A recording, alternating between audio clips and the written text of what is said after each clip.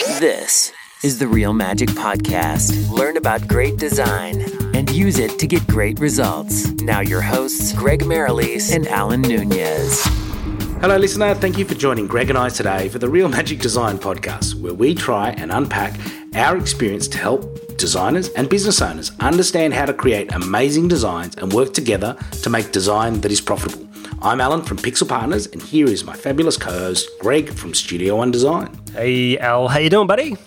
Man, I'm awesome. Dude, we have got a killer guest waiting in the wings today. We'll tell you a little bit more about that guest in a moment. Greg, what have you been up to, mate? Well, you know what? I mean, preparing to go away and all that, but something that's really exciting me that is quite relevant to, our podcast is the design write-up tool that we use that I might have mentioned before called envisionapp.com. And man, it just keeps getting better. For any designer out there, if you're using any other write-up tool, at least go over and try the free trial for Envision App. They've got this new feature called Workflow. And, you can, has like 4 columns, for instance. You can move stuff from, in design process to version 2, for instance, to approved, to in development.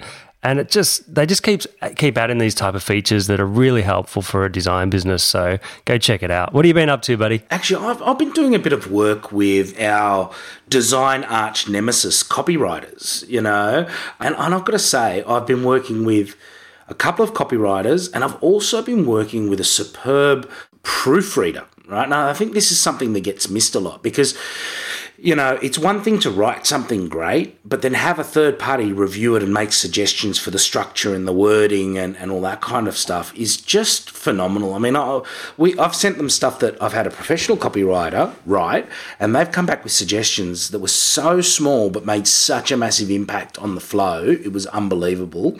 And I've been sending stuff that myself and my clients write, and, they've been able to take something that's pretty rough around the edges and give it a polish that you'd almost think a professional had written it. So find yourself a really great copywriter and proofreader. It's amazing. Yeah, especially if you can use it for your own business and your clients. That's a great tip. Yeah, definitely. Well, Greg, mate, today on this podcast, we are interviewing Dan Dobos from leadmachine.com. Now, Dan, man, what a guy. He is an expert speaker, right? He is the founder of Mental Bank. He's a highly successful business that helps high school students get the best possible marks, right? He's also the managing director of Titanium Group. He's on the cutting edge of marketing. Let me try that again. He's the marketing director for Titanium Group, which is on the cutting edge of marketing strategy. And look, Lead Machine is just his most recent business venture, which is a CRM that ties in a lot of the loose ends that many other CRMs have got and brings them into something that's nicely competitive. I mean, and literally he has just got so much going on, so many balls in the air. Mate, let's get him in here and let's have a chat. Yeah, absolutely, man. So, Dan, you are quite the juggler, and I mean that literally. I've seen you, presenting, and you actually do juggle, which is incredible. But look, Alan's given a really deep and thorough intro, and you've had an amazing journey over the last few years. So, can you share how you got to where you are today? Sure. Firstly, juggling has been a pivotal part of that. I love juggling. There's a great metaphor with juggling, which I always try to remember in everything I do, and that is if you want to learn to juggle really well, it's all about the throws and not the catches. So in everything you do, it's about the process and getting that right and not being so fixated about the outcomes. So, yeah, love juggling. It's actually interesting. I actually went to the juggling club last night in the first time in a long time, but I'm really getting back into it. But I'm sure you guys didn't have me here just to come and talk about juggling. But it's so relevant because you've done so much. It's like you're juggling, about 5 different businesses. So how do you handle that? Well, hang on a minute. We've got to find out a little more about how Dan got to where he is today, and then we'll talk about the juggling act, eh? Juggling the business. I've really enjoyed working with different people in the CRM and marketing automation space, and I really felt that looking at all the different products that are out there, there wasn't a really high quality offering, in the sense that if you look at, say, with task management, you've got really super high quality apps like Basecamp and Asana. And I just felt that for small business owners, and even big business owners, the enterprise stuff's actually just as bad. There's just no beautiful, easy to use app that sort of just works and does what you want. And the other part also was that, there are in this space sort of two core functions. One is the marketing function and the other is the sales function. So, the sales function is typically centered around the CRM, doing tasks, making phone calls, updating contacts, admin. And the marketing automation is in relation to autoresponders and, automating your marketing processes. And it actually can get really interesting also when you apply the marketing automation to sales types activities. So, for example, if someone makes a phone call and there's a certain outcome of that call, to then put the person on a certain follow-up sequence. Say if they had objection 1, put them on the sequence for objection 1, whereas if it was objection 2, send them follow-up related to objection 2. So really, I guess that's a long-winded way of saying that I just didn't feel that there was really any high-quality product offerings out there that, number one, I loved using, and number two, really worked well for both the sales and the marketing automation side. Yeah, nice. Look, I find it really interesting where you talk about, your focus on this being high quality, and just everything I've ever seen, every business that I've interacted with that you're involved in has that polish. It's high quality. It delivers on its promise. So I'm kind of interested. You said to me that there's these problems, right? But was there really, one big thing, one standout problem that you really wanted to solve for a customer that uses these programs when you were thinking about creating Lead Machine? Yeah, sure. And you're right. That's definitely how a business should be founded. It shouldn't be founded on anything as vague as low quality. So thank you for that. Yeah, look, there were multiple problems. In terms of the bigger ones, I think one of the big issues which arise in this type of environment where you've got marketing and you've got sales is tasks. Because at the end of the day, marketing automation is great. You can automate all sorts of things. You can personalize in all sorts of beautiful ways. But at the end of the day, business is about work. Business is about doing stuff. And especially if you are a business that is a service-based business, you are constantly interacting with customers. And I would argue that even in a product-based business, you should be doing that type of stuff. So I think one of the big sort of elements, and really this is reflected in the sort of like the one feature that Lead Machine has that absolutely no one has, is the way that we deal with work queues. So, the way that most people do tasks today are that, you go to a list of contacts and you click on a contact, and then you may, for example, make a phone call.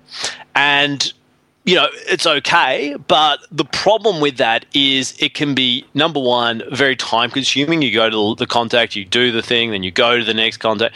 It's unnecessarily time consuming. There is a much better solution. And also it can happen that people can be contacted twice by the same person.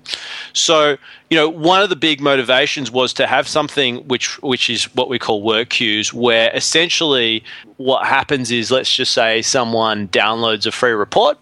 You can create a flow, is what we call it. That's essentially an automated sequence of emails, decisions, and delays. And basically what that can do then is, so someone downloads a report, automatically create a task, which we put in a queue to call that person. And so then when you go to the queue, you might have, say, 10, 20 tasks for each person that downloaded a report. You click Take Next, and you have that task allocated to yourself. You then result the task. So it might be sale, not interested, whatever it is.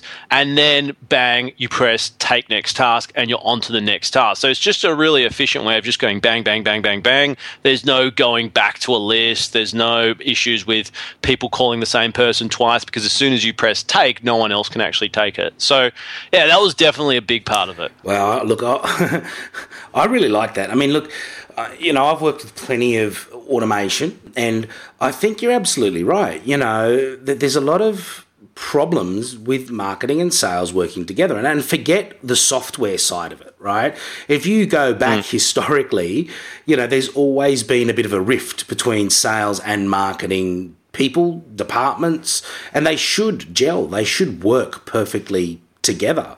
Yeah, and I've had massive experiences where, sales software that's currently available today, some of the biggest in the world, a simple automation based on a phone call is really, really difficult to do, Yeah. So, I love the fact that you've gone out and solved that problem. Now, the listener might be thinking, well, what's this got to do with design, right? Now, we've got you on for a very specific reason, and it is because of the thought process that you've taken in designing every element of Lead Machine, right? So, and I could just tell by your detailed description there that, this was not something that you just threw together on a whim.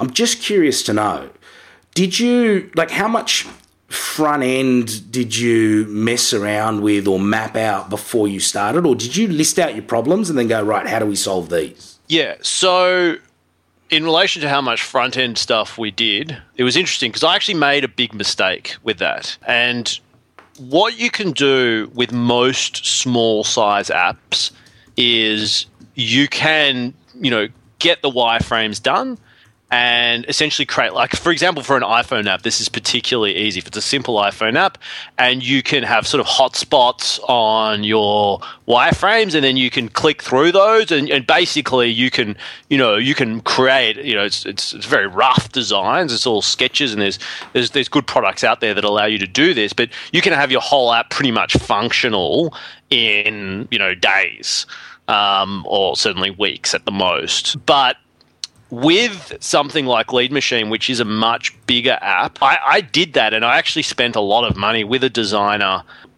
creating all sorts of wireframes. And then what I found was that there are developers and there are developers. And, you may have heard this idea that, if it's better to pay someone a little bit more because the better person is twice as good as, the medium-sized or the average person. What my experience is that with developers, it's not that they're twice as good, it's that they're 100 times as good. So there's a very big variation between developers, and the really good developers also understand UX. They're not just, code monkeys that just develop stuff, and they really understand the problem.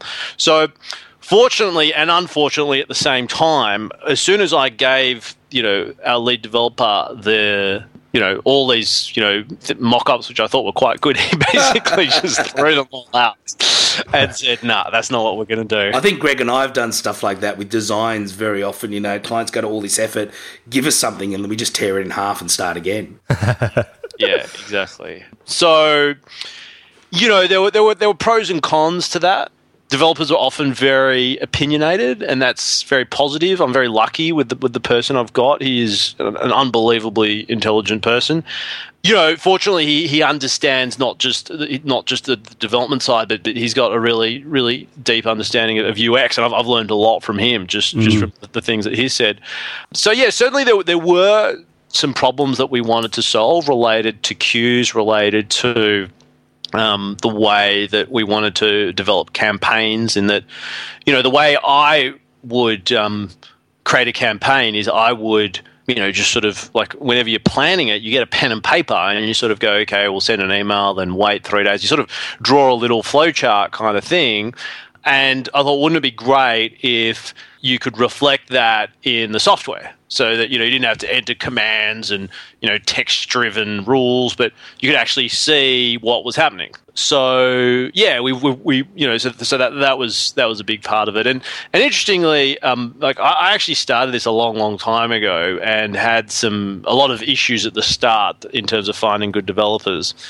And yeah, really struggled. And the whole idea of this, I actually hadn't even seen. Like before we actually went live, there were other platforms, competitive platforms to us now that had implemented this idea. So I thought I was a total genius coming up with this idea. And before I've launched, there are multiple people that have actually already done it. So it wasn't, obviously and I actually realized that some of the enterprise offerings had actually done that as well.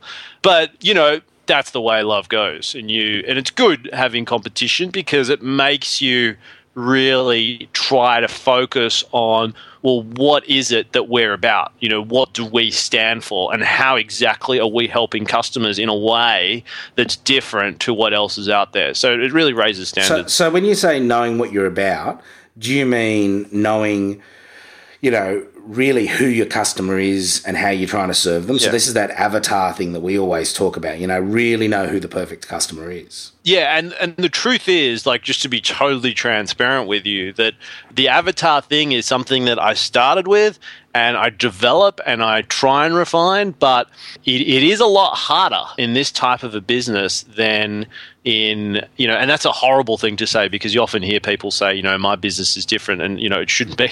So I'm conscious of the words that I'm using. But say, for example, in, say, a seminar business beforehand, we were clearly focusing on students, this year level, the specific challenge, boom, boom, boom, boom, boom. It was super easy. Whereas the challenge in this space is that you've got multiple industries.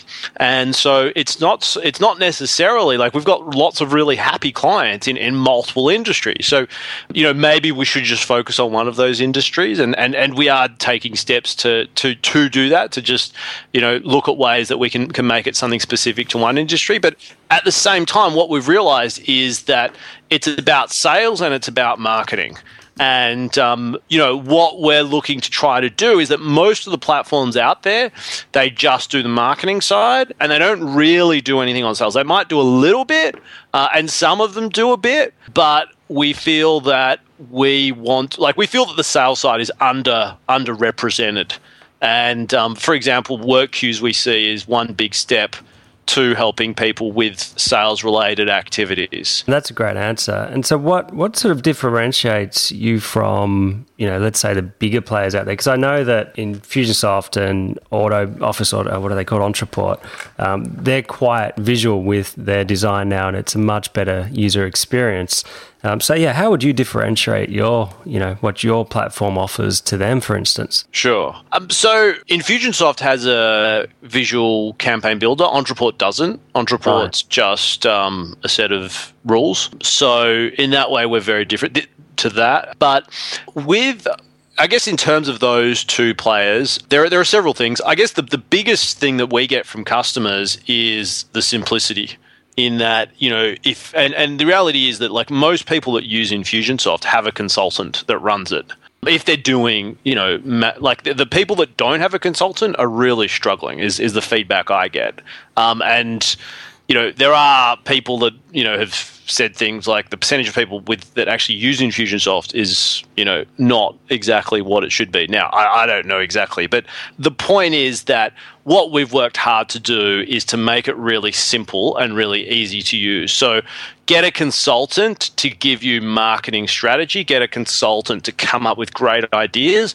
But our argument is that you, a business owner, you should be in control of your list. You should know how to understand the software, and you should be able to figure it out. So that's the big one. That's gold. Yeah, I think you're enabling people that have never been enabled before to do this sort of stuff, because with my experience with a lot of these, you need a consultant. You need somebody to drive it. It's like having to hire a 50-seat bus and have a driver every time you want to go somewhere. You should be able to just get in the car and go. Yeah, exactly. And the other thing also is that, with queues is another example of sales management. So Certainly with Infusionsoft, there is in queues. Certainly Infusionsoft, the pipeline is, they have some sort of a pipeline, but it's totally different.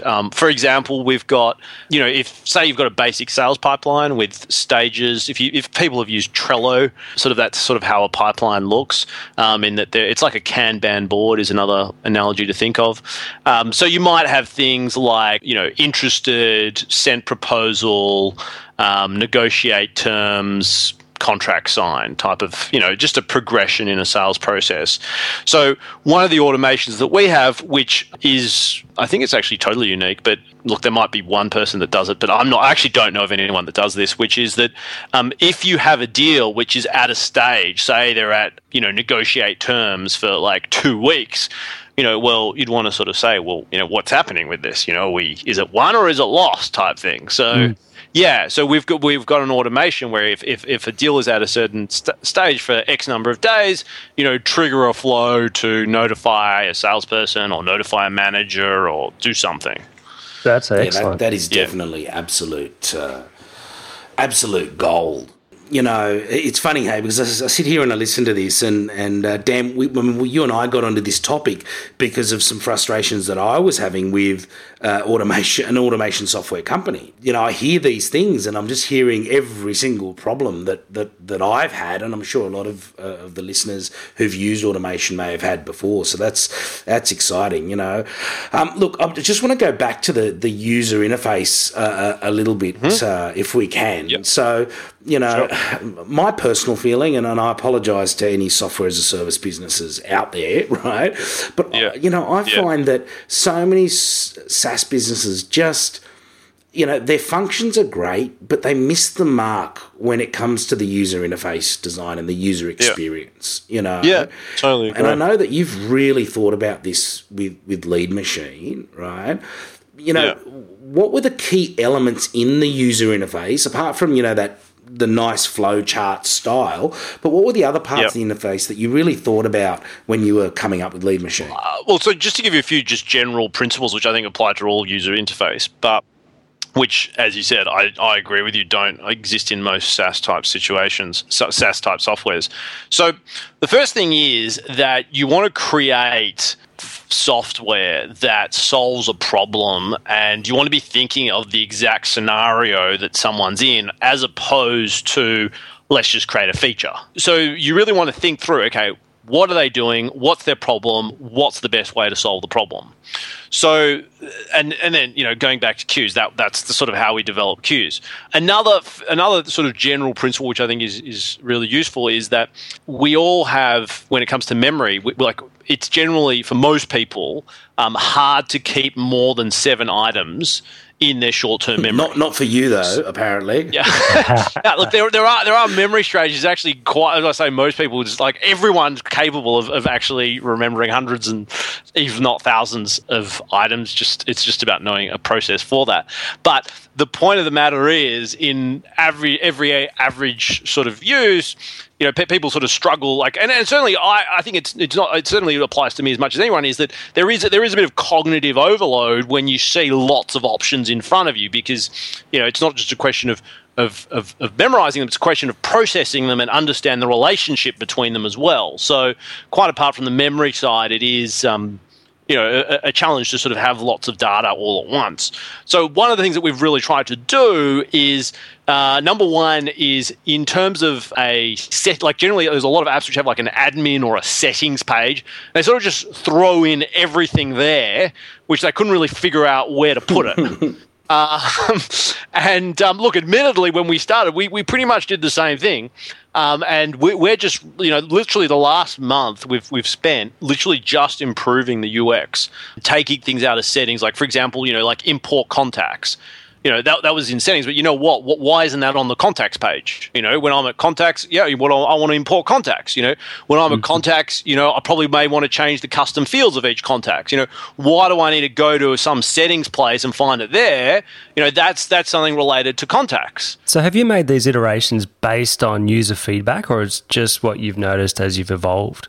Definitely been some user feedback, but say, for example, these two things, you sort of look at yourself, you think, like, that was pretty stupid of us. What were we thinking? Just chucking it there. Like, there's got to be a better solution. So, you definitely, we're in the app, every hour, every day. And, if I'm not using it for marketing, I'm using it to, to test new features and to question and to, help different clients even. And so, there's all sorts of ways which you always try and improve. And, and so just based on also just going back to what I was saying before with the 7 items is that, one of the things we've really tried to do is to limit the number of options so that when you're on a screen, let's try and give the person as few options as possible, because the reality is that there's probably only 2 or 3 things they want to do.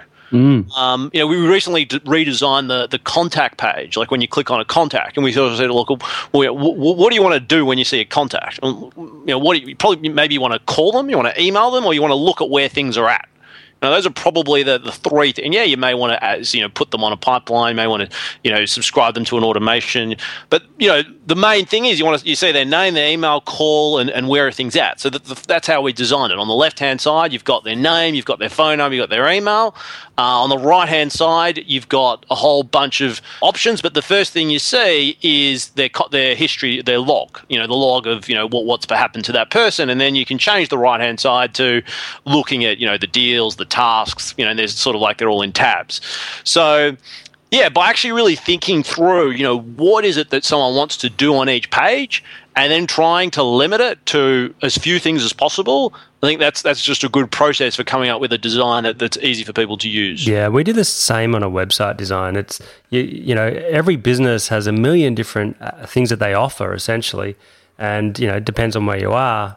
On whichever page, we'd like to make each page of the website just have one single purpose, and it's so much harder than it sounds because there's so many choices that that you could potentially put in there. So finding out what's completely relevant to the user and just putting that there, I think that's awesome. Yeah, look, I love that too. I mean, you've mentioned simplicity and cutting things back, multiple times, and there's a book, Insanely Simple, and they say complexity is the enemy of simplicity, yet it's often really difficult to keep it simple. It's easier just to, like you say, I'll just throw it in the settings. I can't think, and I'm sure that everybody listening is going, oh yeah, I know this feeling. I can't think how many times I've tried to find a setting for something in any piece of software, and when I finally found, I've just thought, why on earth was it there? It's just it's a laziness sort of shortcut type thing. Look, there's still stuff in the settings there which we know we need to sort of remove, and we're actually in the process of having a new settings section, which will probably be live in the next week or 2. But it's hard. It's a lot easier to just chuck it in there. That's the reality. So but once you do it, it's definitely worth it.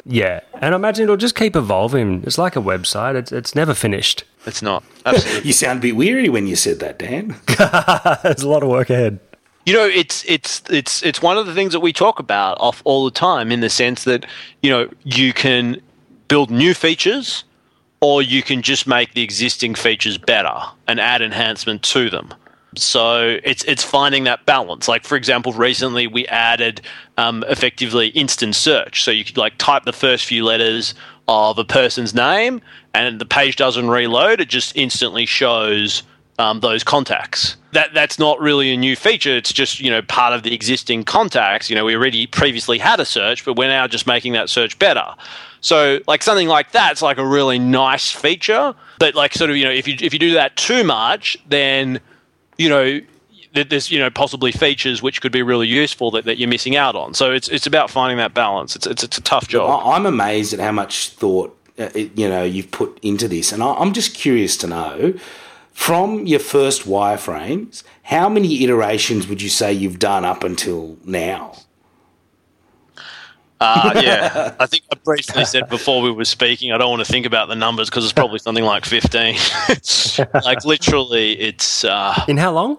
Well, we started developing 2 years ago, where all the prior stuff, I guess, was effectively thrown out. So, but even then, we've had major redesigns at least 5 times, and then before that, I would have easily done it more than 10 times, and that's just in the major redesign. We've also taken major features, like for example, we had a page we just did this recently. We had a pipelines page, like the index page for pipelines, which really just had a list of all the pipelines and the number of deals at each stage. And we sort of just looked at that and sort of just realized, you know what, that page is actually pretty useless and so what we changed it to was, essentially it's now just a list where it's just a pick list. So essentially you just choose the pipeline.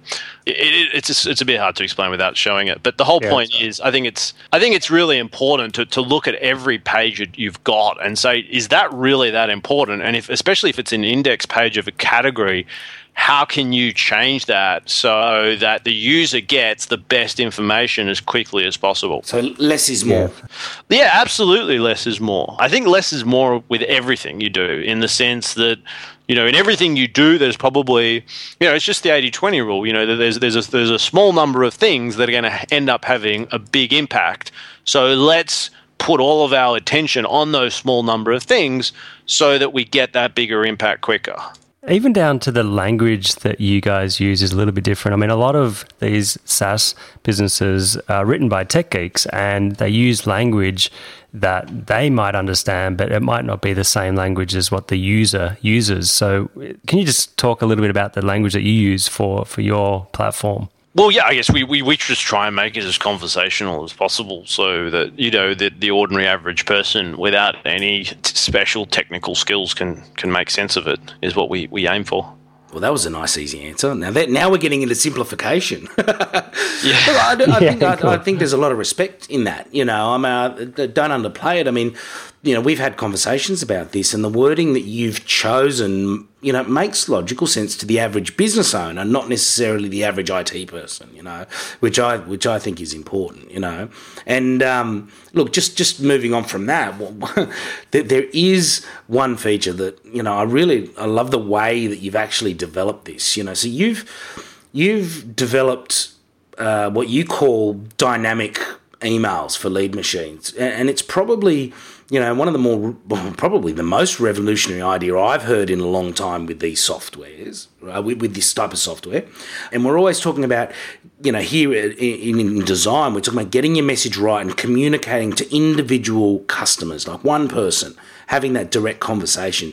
Can you just tell the listener how, your email system works that little bit differently, and how you can use it to make your message super relevant? I can give a few different examples. I guess the basic idea is that what it allows you to do is, instead of having plain text in an email, it allows your emails to change based on different conditions. So I'll give you an example of that. So one example might be that, when people opt in from a website and it's, they might put Peter as all lowercase, and then you want to say, "Hi, Peter," you want to capitalize. Just something like that, I know with a lot of people is a massive bugbear that they can't just capitalize the first name, for example. So that's just a trivial example of how you can actually add programming to your email templates.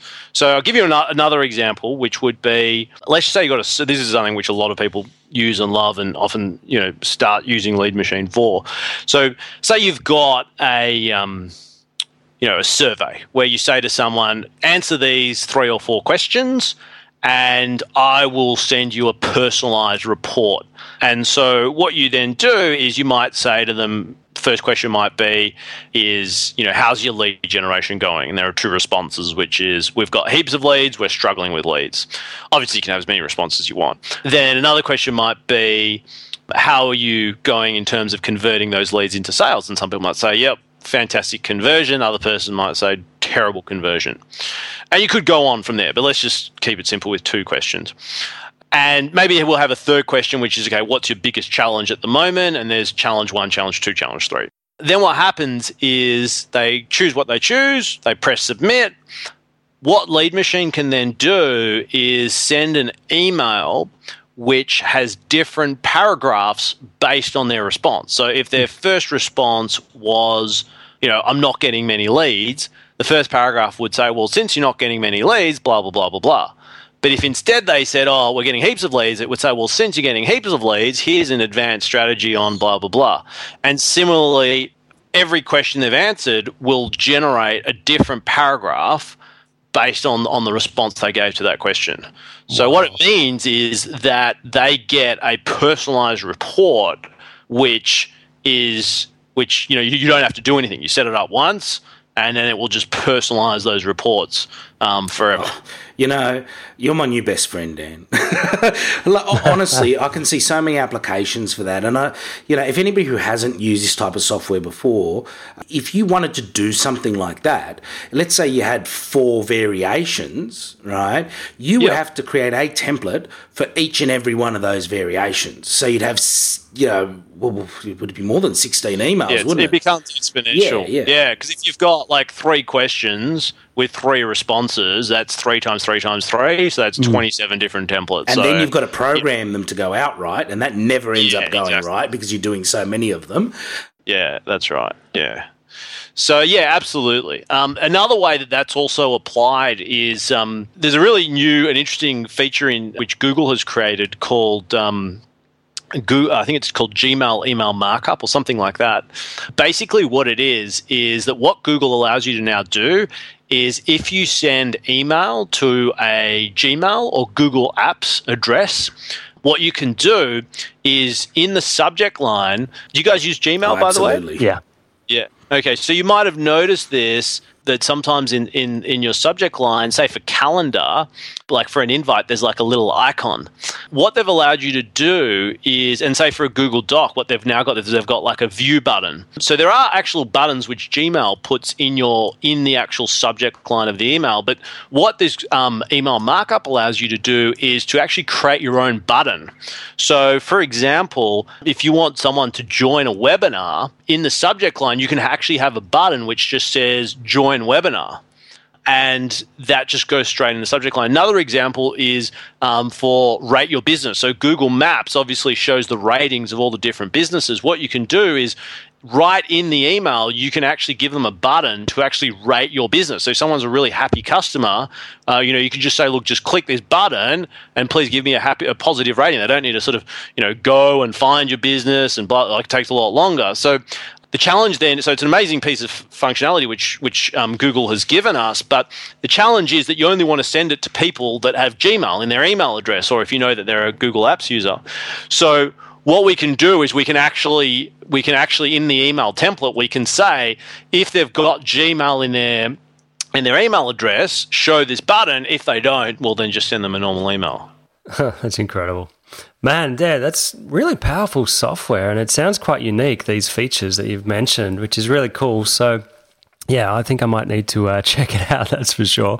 So, look, you've been really generous with all of your tips and tricks, etc. And so what was the turning point for you in your business where design became important? Well, I think design's important from the start, really. I think one of the goals in creating this product when we said was, we wanted to create something that was simple and that was easy to use. And it's not just simple for the sake of being simple. Is it like once something's simple and easy to use, if people can get things done quicker, that's actually a big advantage. Like if you can get something done in less time, if it takes me an hour instead of a day, well, that's obviously a lot more appealing. So, yeah, I think for me, I wanted it to be simple and easy and quick to use from day one. Like the other part of design also is designing for devices. So, most software, certainly the Infusionsoft and Entreports and those type of things, that they were built, 8-10 years ago. And, they were obviously, mobile and tablets were nowhere near as prolific as they are today. So, certainly what we did right out of the box is we made Lead Machine responsive. So you can be on a mobile, you can be on a tablet, and, it's like a responsive website in that it will adapt to the device. So, that was certainly something we decided from the start. Oh, that's awesome. Look, Dan, one of the things we ask at the end of every podcast is for our guests to sort of dig deep into their knowledge and experience, which you have an enormous amount of, and just give our listener a tip. Now, we've been talking a lot about software as a service, and I think that this is a growing market, and not all of our listeners are going to necessarily create their own software. But me personally, I'd like to know if I was starting or thinking about designing for software as a service, because a lot of our listeners are designers, they might do user interface stuff, or if I was thinking about starting my own software as a service, what would be the one piece of advice you wish you had when you started? Sure. It's a really interesting question, and one way to answer that would be that if you look at the way software has changed over the years, one of the biggest changes has been that today you're finding more and more software applications are doing fewer and fewer things. So they've got less functionality, but the problems they solve it really, really well. And certainly one of the things that we decided with Lead Machine is that, look, sales and marketing are two big chunky topics, but you know what? We're not going to do everything. For example, we're not going to have a shopping cart because there are better shopping carts out there.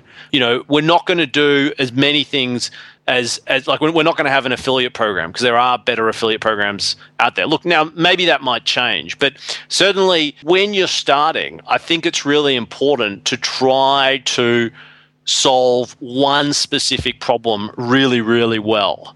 And admittedly, with Lead Machine, we could even be doing it, like we could be even more focused is an argument that, if someone said that to me, I'd say, look, there is merit to that.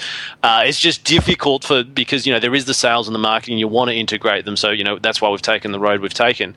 But, the best advice that I could give someone would be to get really specific on what is the most important problem that they want to solve, and then ask why hasn't someone solved it, and what is it? There's a really good book by Peter Thiel called 0 to 1, and one of the questions he says, which I think is absolutely brilliant, is he says what, it's something to the effect of, what do you write about that sort of most people have never thought about? So it's sort of like, well, like if this was obvious, someone would have done it. So like, what is it that you've really thought about that no one's really considered that's really going to make a big impact? So I think that's a really good question, and you should probably check out the book, and I'm sure he explains it in a more sort of slightly concise manner. But yeah, I think with software, the other thing, the big development with software is that now with Zapier is a breakthrough product. If someone doesn't know what that is, just a very quick explanation is that typically what you had to do in the past is that if I had a software app and you had a software app and we wanted them to talk together, then our APIs, which is sort of like the doorway to our software, they had to connect. So we had to do an integration through our APIs. Now Zapier comes along and says, you know what? If you make your API compliant with Zapier, well, then what you can now do is you can talk to all the other apps that are talking to Zapier. So one of the big things that we did as part of this was we spent a lot of time on our Zapier integration, and you can actually do lots and lots of stuff through Zapier. So I think sort of recognizing that there are already lots and lots of apps out there with lots and lots of development. Programmers are really hard to find. There's a massive shortage of them. So, figure out what it is you're going to do, and then make sure you're Zapier compliant, make sure you integrate well with other apps, and, figure out how you fit in that ecosystem. Yeah, Zapier is just so powerful. I think that's a great decision, For those who haven't used it, I use it, and it's groundbreaking, so. Yeah, it is. It is like even the Zapier email parser. So like what you can do now is say we say Schedule Once, which isn't, or Calendly, which are both apps where you can book appointments. Both of those apps don't integrate with Zapier, but because Zapier's got an email parser, one of the things that you can do is when you get a confirmation that someone has booked an appointment with you, you can auto forward that email to Zapier, and then Zapier can then say, look at something like Lead Machine. It doesn't work for all apps, but say with Lead Machine it does, where it can look and say, well, look for the contact with the email address on this line of the email that I've got auto-forwarded from Calendly or Schedule Ones, and update the contact to say that they've booked an appointment, so we take them off the flow that's sending them the follow-up. Wow, that's great. Yeah. So it's pretty awesome. That's cool. That is a super killer tip to any SaaS business thinking of starting to make sure they're Zapier compliant. I would have thought of that. Another thing you mentioned as well was that, try and find a problem that nobody else has solved. But you could even just solve that problem better than another existing product, for instance, right? Yeah, absolutely. Absolutely. I think the point is, what is it that people haven't really thought about? What is it that that they don't know? Because if they knew that, they would have just built it into their product. Yeah, sure. So you need to have a differentiator, something that makes your offering unique. Yeah, absolutely. Yeah, cool, man. Dan, mate, this has been phenomenal. I'm just blown away with the detail that you've gone into with Lead Machine, and everybody needs to go and check this out. I don't care if you've already got software, go and have a look. Hey, Dan, mate, what have you got that's exciting over the next 12 months in your business, and where can people find out more about you and Lead Machine? Sure. So just to give you the correct version of what Peter Thiel said, what important truth do few people agree with you on? So that's really what I was just trying to say. What do we have planned for Lead Machine? Look, we've got lots of stuff planned. There's probably 10 years of development of the sort of things we want to do, but we're getting there, and it's awesome. Literally every week there's new features popping up. Next 12 months, I probably don't want to really go into too much detail, just because I wouldn't want to set someone's hopes and then we decide to deprioritize that idea. But look, if someone's got any specific features that they're looking for, and we're very open to listening to customers, and in fact that is a big factor that impacts what we do actually develop next. Yeah, we've got some really exciting stuff. The next feature which we've got coming up is the ability to actually share a flow, like an automation sequence. So if you're an agency, we've got quite a few agencies that are recommending our product. What they want to do is they want to create something once for a client and then share it with all their other clients. So yeah, that's the next feature we've got coming up. Yeah, that's cool. So if you market in a vertical niche, you can pretty much master the sequences and pass it on to your clients. Exactly right. Yeah. Wow, and you can create email templates, and then they'll be able to, use those templates. So yeah, nice feature. Cool, man. All right. And where can people connect with you and learn more about what you do? Sure. So they can go to leadmachine.com, LEAD machine.com. And if anyone wants to ask me any questions, I reply to all my emails. So unless if I miss it, I certainly do apologize. Feel free to send it again. I generally don't miss it. I know Alan sent me an email before this podcast, so it's very embarrassing. I actually did miss one of those, but 90% of the time I'm pretty good. So yeah, feel free to email me. Very happy to assist anyone in any way I can. My email is very simple. It's just Dan, D-A-N, at leadmachine.com. That's an original email address. That's right. Dan, thank you very much for your time. I certainly got a lot out of that, and I look forward. Look, I think mate, I'd love to get you back and talk about juggling and memory and presenting. So maybe we'll hook up another time down the track. Yeah, no worries. Be happy to do that. Awesome. Thanks so much, Dan. Thanks a lot. Oh, man, that was, again, just another fabulous episode. I'm so grateful of Dan taking time out of his busy schedule to come and chat to us. Mate, Greg, out of that, I know there was a lot of gold, but what would your, one killer tip be for the listener to go out in action? Man, look, there's no doubt that, what he delivered was incredible. I just learned so much from that. But yeah, to really...